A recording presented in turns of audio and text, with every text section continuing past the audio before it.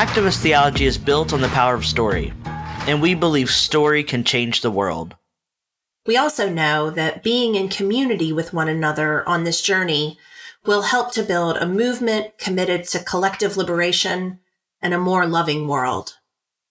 We have a commitment to the ethics and politics of En Conjunto, or togetherness, and we are together in this work with you. Hi, folks. This is Dr. Robin.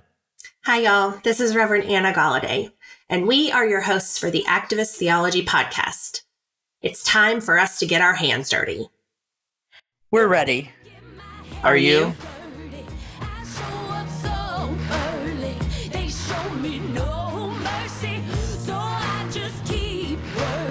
Hey, Pastor.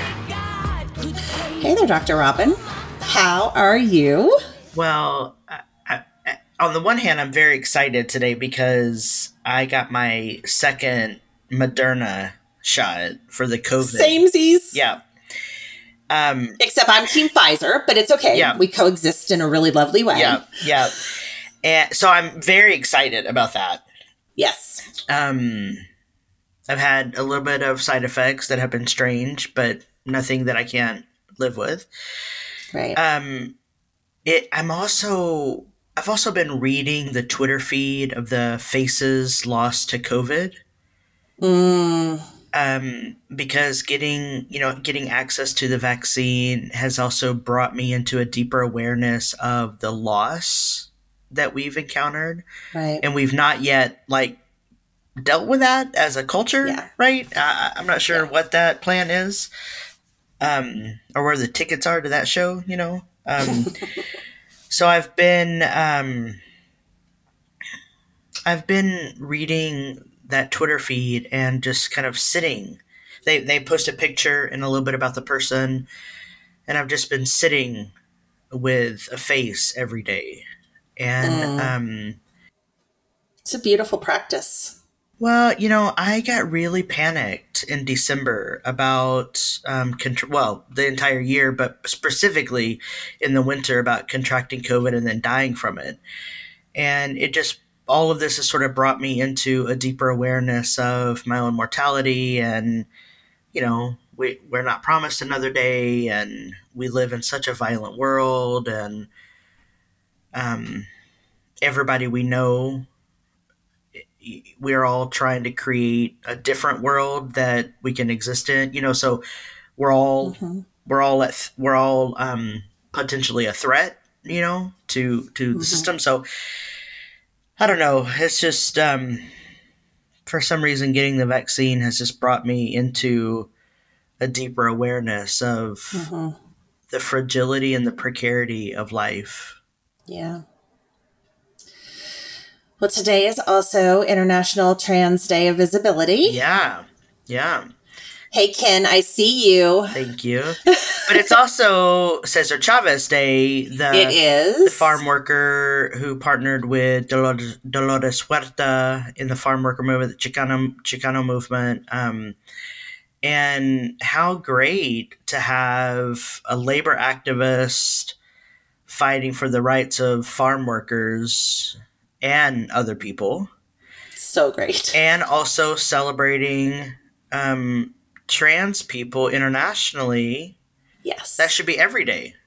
Yes. Yeah. I mean, this is the kind of intersectionality that we should be pointing to. This is the kind of community and experiential solidarity that we envision the world that we want to live in to be about, right? Yeah. And so, yeah, I am very mindful of how lucky I am that your existence is a part of my existence, and I don't take that for granted. And I also, am thrilled that we have such ancestors as Hugo Chavez to help show us a better and different way. Yeah, we both are kind of into that Ubuntu stuff. Yes, we are. Yeah. Yes, we are. Yeah, so this week is another conversation with our Asian American community, and I feel very excited about it. Yeah, we're really grateful that we are going to welcome into the conversation in a few minutes Jackie Shao. Jackie hails from Queens, New York, and spends her days there as a life coach that works with creative entrepreneurs, which in and of itself gives me all the warm feels inside. Well, I think I need one of those. I feel like if I were to identify myself, one of the bullet points would be I am a creative entrepreneur. So it actually makes me really giddy inside that we're going to get to talk to someone who does that work in real time.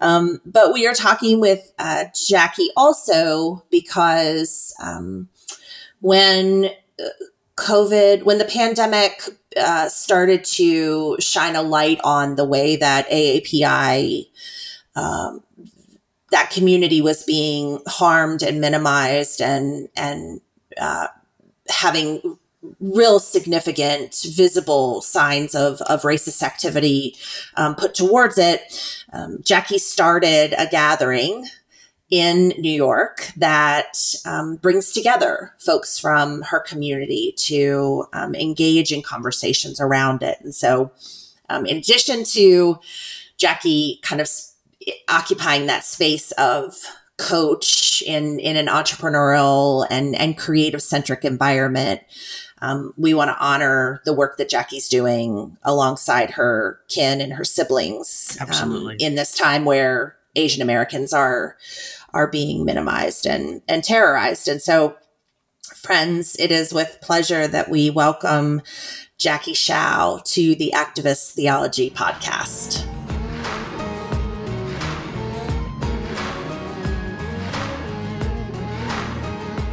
Jackie, welcome. Thank you. It's a pleasure to be here. Oh, it's so good to see you again and have a larger conversation. It's really exciting and thrilling. I agree.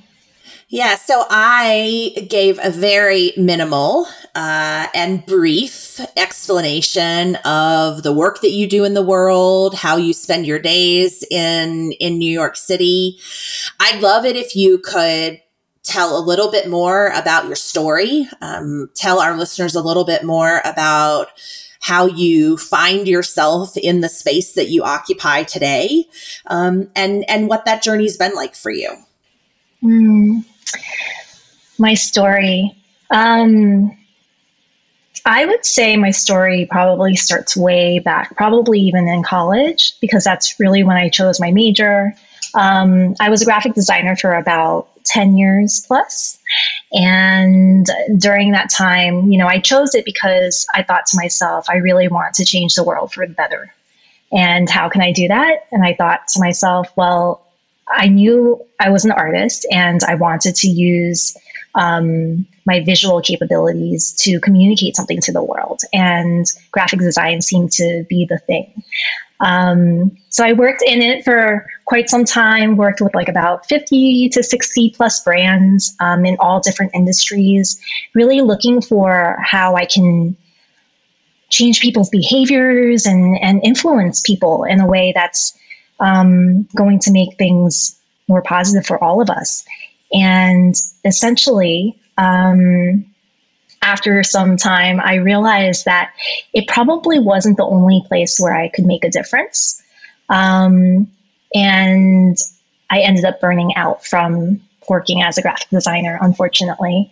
I ended up taking a year sabbatical to really think through what I wanted to do with myself during that time. And I was reading a lot and I was traveling and, I learned how to do yoga and it was absolutely wonderful.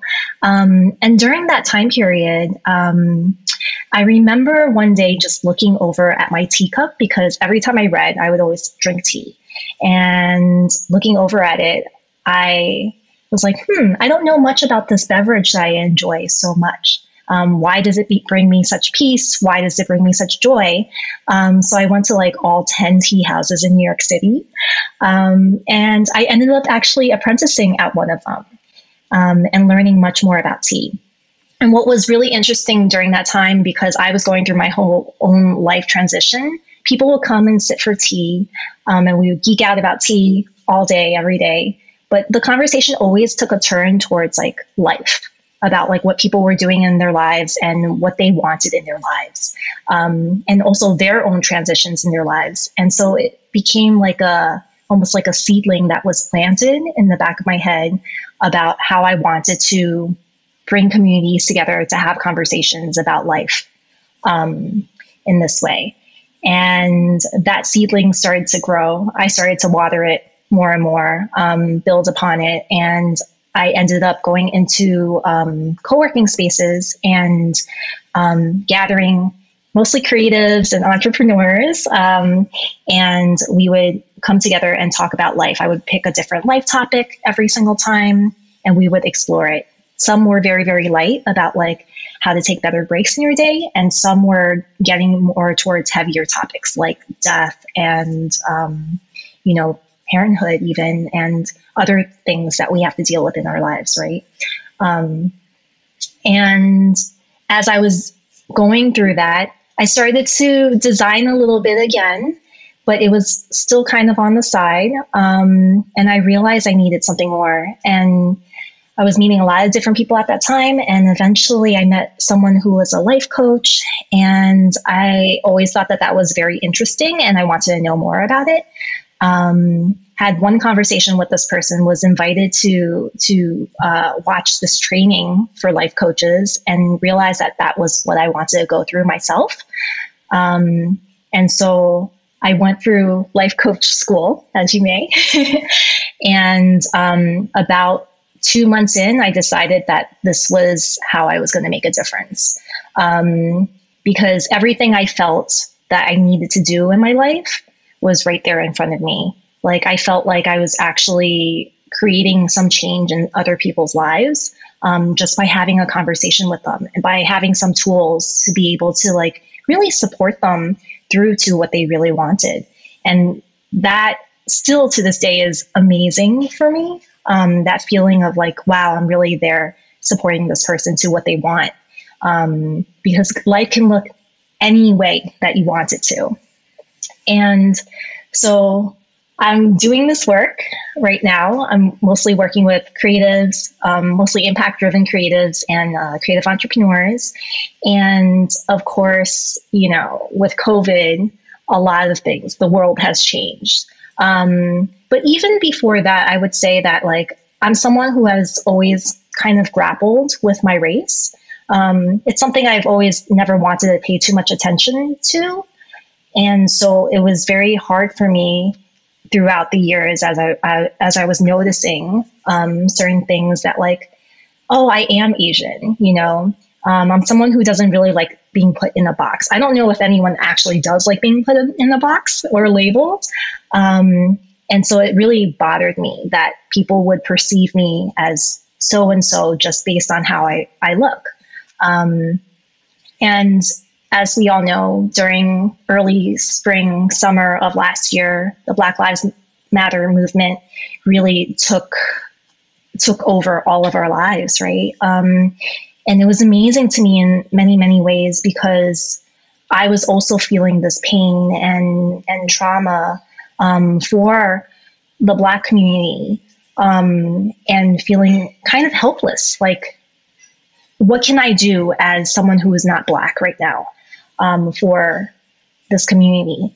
And I thought to myself, I've never really delved into like what it is to be Asian American, and maybe I can just start there. Because I was really noticing that the conversations were either about like white or Black, or people were either activists or they weren't. And there wasn't much in between, I guess. And I thought it would be really interesting to build something in between, like maybe the first few steps for people, so that they can choose whether they want to continue on and be activists in this work or choose what they wanted to do with it. I do believe that a lot of times for people to help others, they have to like be able to feel like they can fully express themselves. And I found that in the Asian American community, since I am Asian American myself, I realized that a lot of my friends and family, I grow up around like people not speaking out or like people avoiding conflict. And then there's stereotypes about that too for the community that I've always wanted to shatter, because I do believe that all of us have like amazing stories to tell. It's just whether or not those stories are at the forefront or not. So started to gather Asian Americans under what I call Being Asian American, a monthly event where Asian Americans come together and we just talk about race. And we talk about like what it actually means, that term, Asian American, because even that term in itself can be, has a lot of different connotations to it. A lot of people don't understand the history behind it. And also, you know, Asian American, like we're talking about countries from India to Right. China to Japan to, you know, Thailand and Philippines and everything. It's like so many different cultures, so many different countries. And we're all like lumped into under one name. So it's really fascinating. So this is a space that people can come and we can just really talk about these nuances, both in our similarities and understanding from that similarity, but also from what's different about us, and celebrate those differences and the individual in each of us. You know, as you're talking about this term Asian American, I think about it too for the Black community who are subject to this category of African American. And, you know, my mother's family at least, are from Mexico. And like a lot of people who have arrived in this country, it's due to some type of migration, whether by choice or some sort of forced migration. And then folks get lumped into a category that is disconnected from memory and land and food and people, and then like a whole culture is created around this term or this category with like no connection point, you know? And so I think a lot about this, because, you know, at least for some Latinos and Latinas and Latinx people who are from Mexico, they're called Mexican American, but we don't refer to like people from Bolivia as Bolivia American. I mean, maybe some do, but as a culture. And I actually wonder if we say things like Asian American or African American or Italian American or Irish American, if we do that, because the proximity to this specific land requires that sort of modification, from a continent perspective. I don't know. Why do we use a phrase like Mexican American? You know, Mexico is used to be larger before the United States colonized it, right? But is there some reason why we say Mexican American for people from Mexico, but people who are from further away, they just get lumped into a continent, you know? And what even, you know, that is even a sort of otherization and a depersonalization and a decontextualization, right, of land and people. And I've often wondered about this, and I mean, as you say, labels fail so many people, and this is a perfect example of that. Yeah. I sometimes think about like African American, that term, you know, what about Africans who have just arrived versus the ones who have been brought here from, you Right. know, slavery for, like that's very, very different. I know I don't know anyone in the Asian American community who, like, if they were to say, "Oh, where is your ancestry from?" Like, most people would probably be more specific. Like, I would probably say something like, "I'm Chinese, Taiwanese, American," versus "I'm Asian American," because Asian American, it doesn't really say much about like where is it that like my family comes from. But I do think that is really interesting how we need these few categories to be able to categorize people, Right. Versus being more specific. Well, and I think it's as much a form of supremacy comfort for white folks as it is anything. I mean, the easier it is for us to, using your term, Jackie, put folks in a box, the easier it is for us to then other them, not just from a cultural standpoint, but also from from all of the other standpoints that are required in order for a white Eurocentric understanding to remain supreme. And so there's so much packed in that, and there's so much baggage and so many layers, engaged in the term Asian American, or just even the description Asian American Pacific Islander. To extend it slightly further, it is still a bucket of convenience for a lot of white folks. And how detrimental that continues to be in all aspects. Yeah, 100%. Like, I don't even know how I really feel about it, because sometimes I'm like, yes, we have to talk about a certain, segment of our population, how do we really talk about people? And at the same time, when it comes to white Americans, we never say like Caucasian American, I don't know, whatever it may be. It's just American. And where is that? When can that be lended to everybody else who doesn't fit like exactly white? Exactly. Yeah. I'm not meeting people at parties saying, I'm British German American. Right.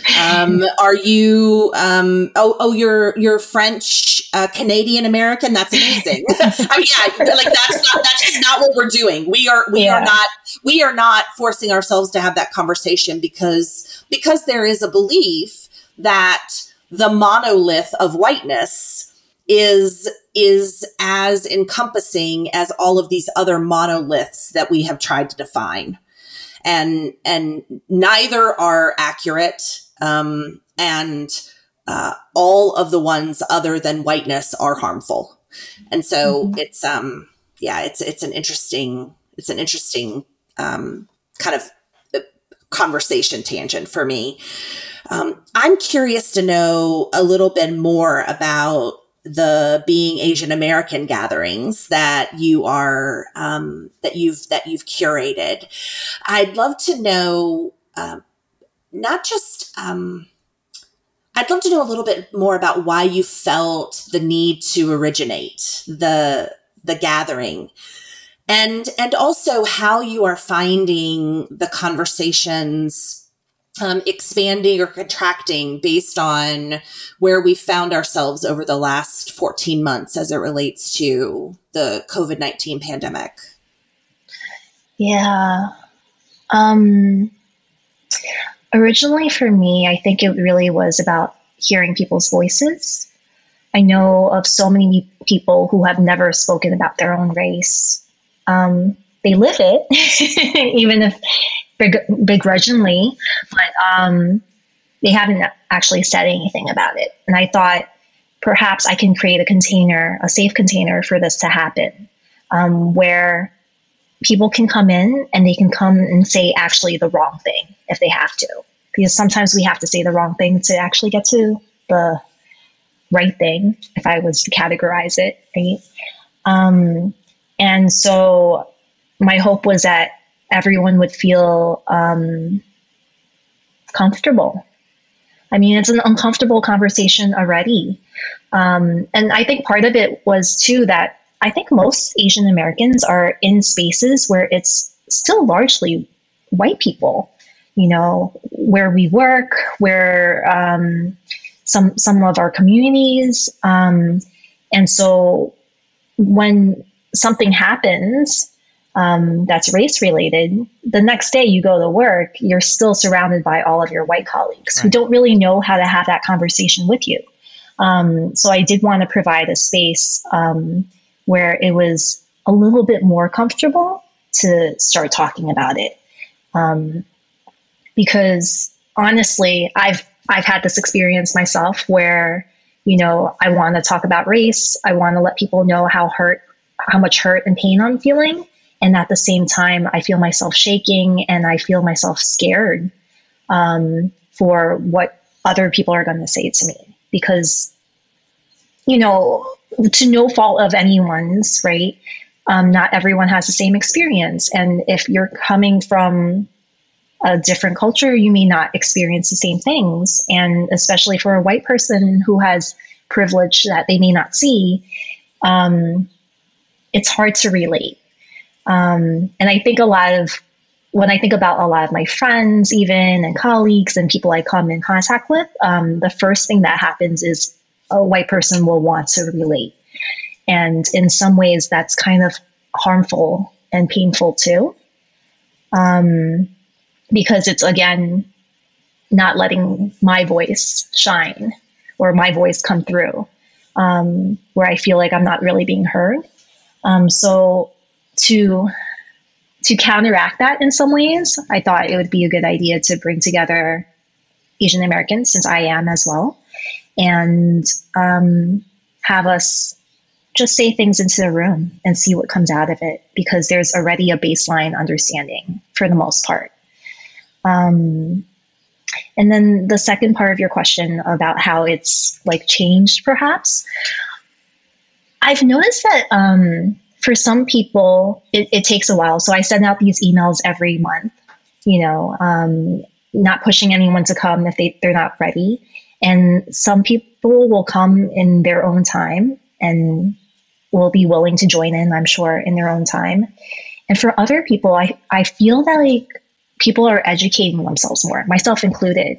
Like as we're having more conversations, not even just within being Asian American, but just as a whole within maybe your company has some DEI initiatives, or, you know, you're hearing things from other places, and there's more and more activists putting out programs and you know, rallies for you to go to, then you start to become more educated in the space, right? And so I find that the conversations kind of fluctuate between like people just really wanting to talk about their own experiences, like what has happened to me today and what am I angry about, what am I sad about, that sort of thing, to like intellectualizing race in some ways. So it's pretty fascinating to watch how someone comes in and what they're willing to put into the space.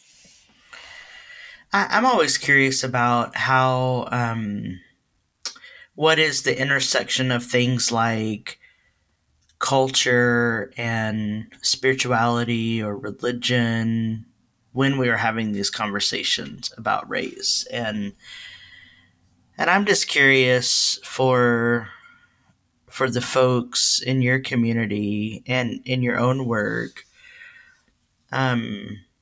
do you bring some of those ancestral practices into the work? I know I'm asking because so much of my mother's family has assimilated into the dominant culture for survival means. And, you know, as we think about composting supremacy culture and trying to create conditions for healing, you know, I think we also need to think and talk about ancestral healing, not just sort of self-healing or interpersonal healing. So I'm just sort of curious about that for y'all. Well, I can't speak for everyone. Sure. And I have noticed a few things, but I know for myself, that's something that I'm tackling right now. How to be more interested in my roots and bring some more of that into the work that I do as a life coach, Mm-hmm. you know, even when I'm designing, like, what is that? Mm-hmm. Like, how do I bring all of me into that? And it's hard, you know, because like you said, for many of us, we've assimilated, Mm-hmm. right? To just get by or to fight our ways to the top of whatever we think we can fight our ways to the top of. And so there has been some erasure for sure. And I think I'm at the crossroads, or I'm at the start of like really starting to reclaim some of that, Mm-hmm. starting to bring my cultural roots back, bring in, trying to understand my family and how that could like enrich my practices in many ways. This is more of a personal thing versus, although it, you know, all of life is related. So a lot of my business has been very much impacted because I had COVID back in April of last year, and I'm still suffering from post-COVID symptoms. And I realized that like doctors only know so much, and you know, there's only so much I can do within that field. So I've actually started to look at other things. And some of it is more spiritual practices, and other things like even taking like Chinese herbs. Like that's not something that I would have done probably in the past. But, you know, looking at that, looking at acupuncture, which is part of my culture, you know, and bringing that in to just fully heal myself. I think it's a really interesting thing to be looking at right now, actually.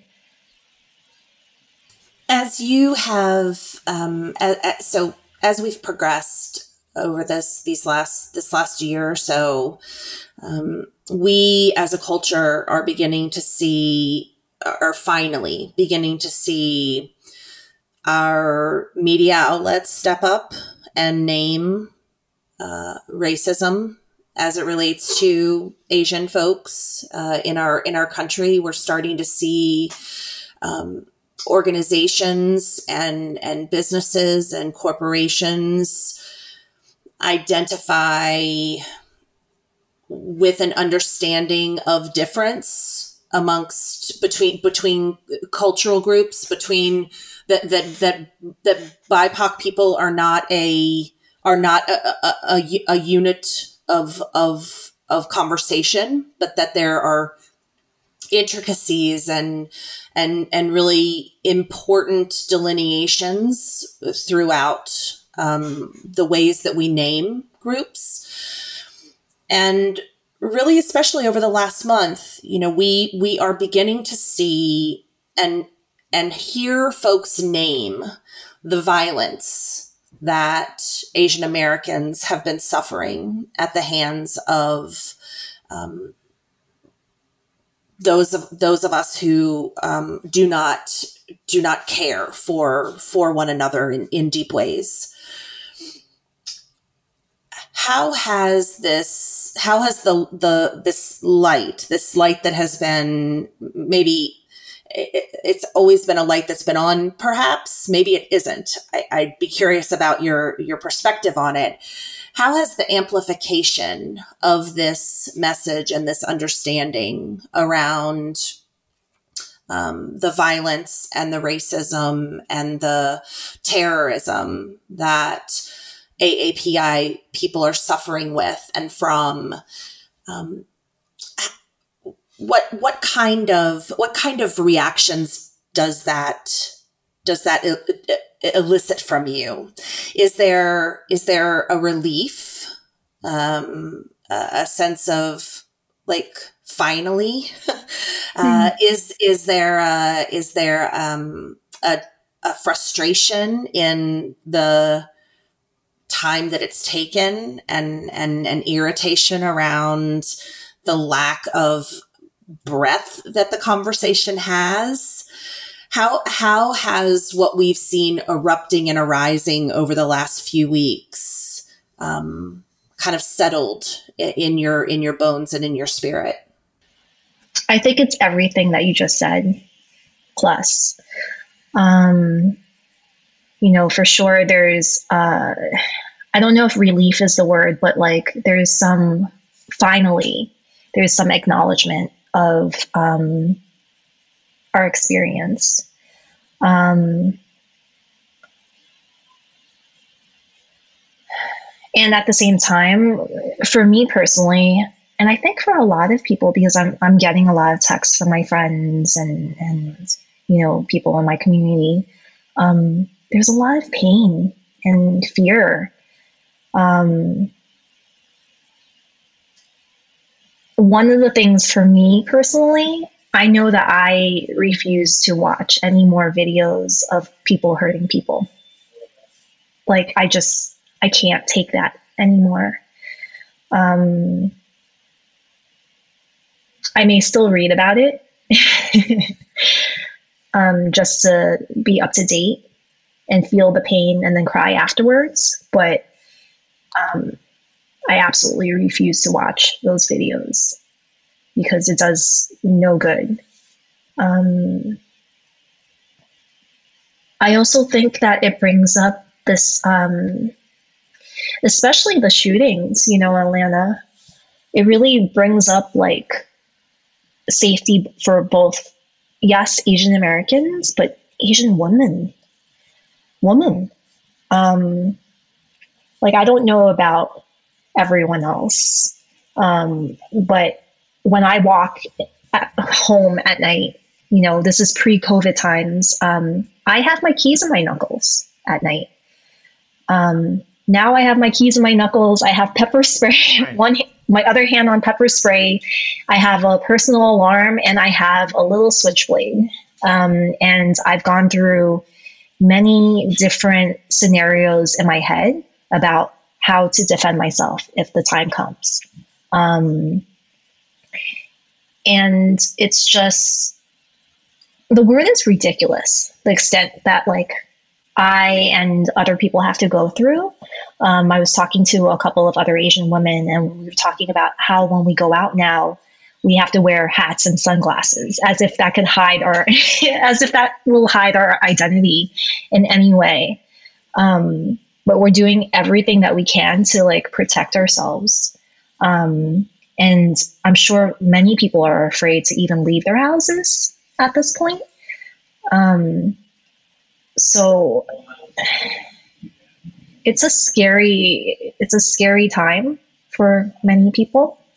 I can't speak for every single person because even amongst the Asian American community, there's a lot of different reactions that I'm sensing. You know, a lot of people are fearful, but there are some people who are also disassociating themselves completely as coping mechanisms, for example.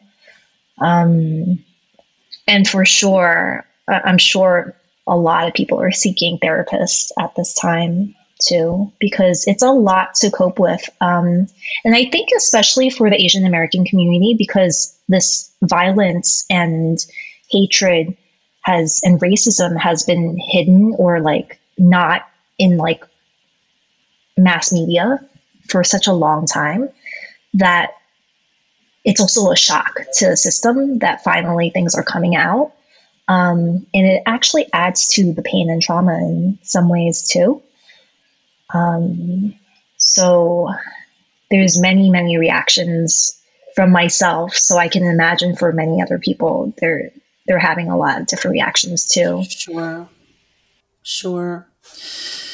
I am so grateful that you have gifted us with this time, that you've been able to help our listeners understand a little bit about the ways that you have gathered community together. And we talk a lot on our podcast about how we are with one another, how we are to reimagine this understanding of community, and how we can reimagine what the world might look like if we were to really design and be a part of communities that looked the ways that this community that you have described looks. And so I'm grateful that you've gifted us with the stories around the gatherings. And I know that the way that you have turned both your curiosity, your newfound curiosity perhaps around kind of who you are and the ancestral space that has led you here, into both your design work and into this space of healing for others. I have to imagine that it is exactly what many in the world that you are a part of need right now. And so I just want to say thank you and to kind of honor you in that, and to acknowledge that work that you're doing. Thank you. You're welcome. I'd love for you to share a little bit about how folks can be in touch with you, how people can follow you, how they can engage with you offline. We will share all of these links also in the show notes, but I'd love for you to give folks a little bit of an idea of how they can keep in touch.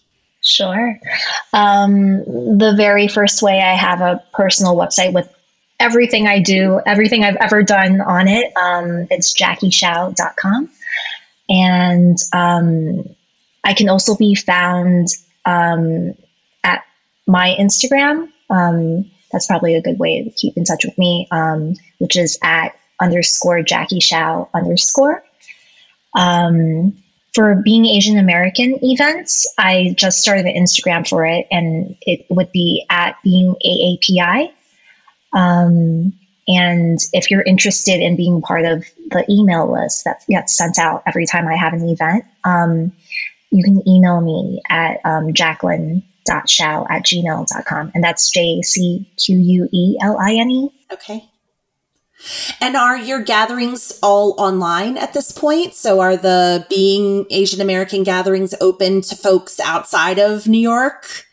Yes. Okay. Actually, I've had a lot of people participate West Coast, in, the middle of America, also from Canada, from Nice. Paris, even. Oh, wow. So Great. because it's online, it's very easy for people to hop on as soon as they see it. And I welcome all.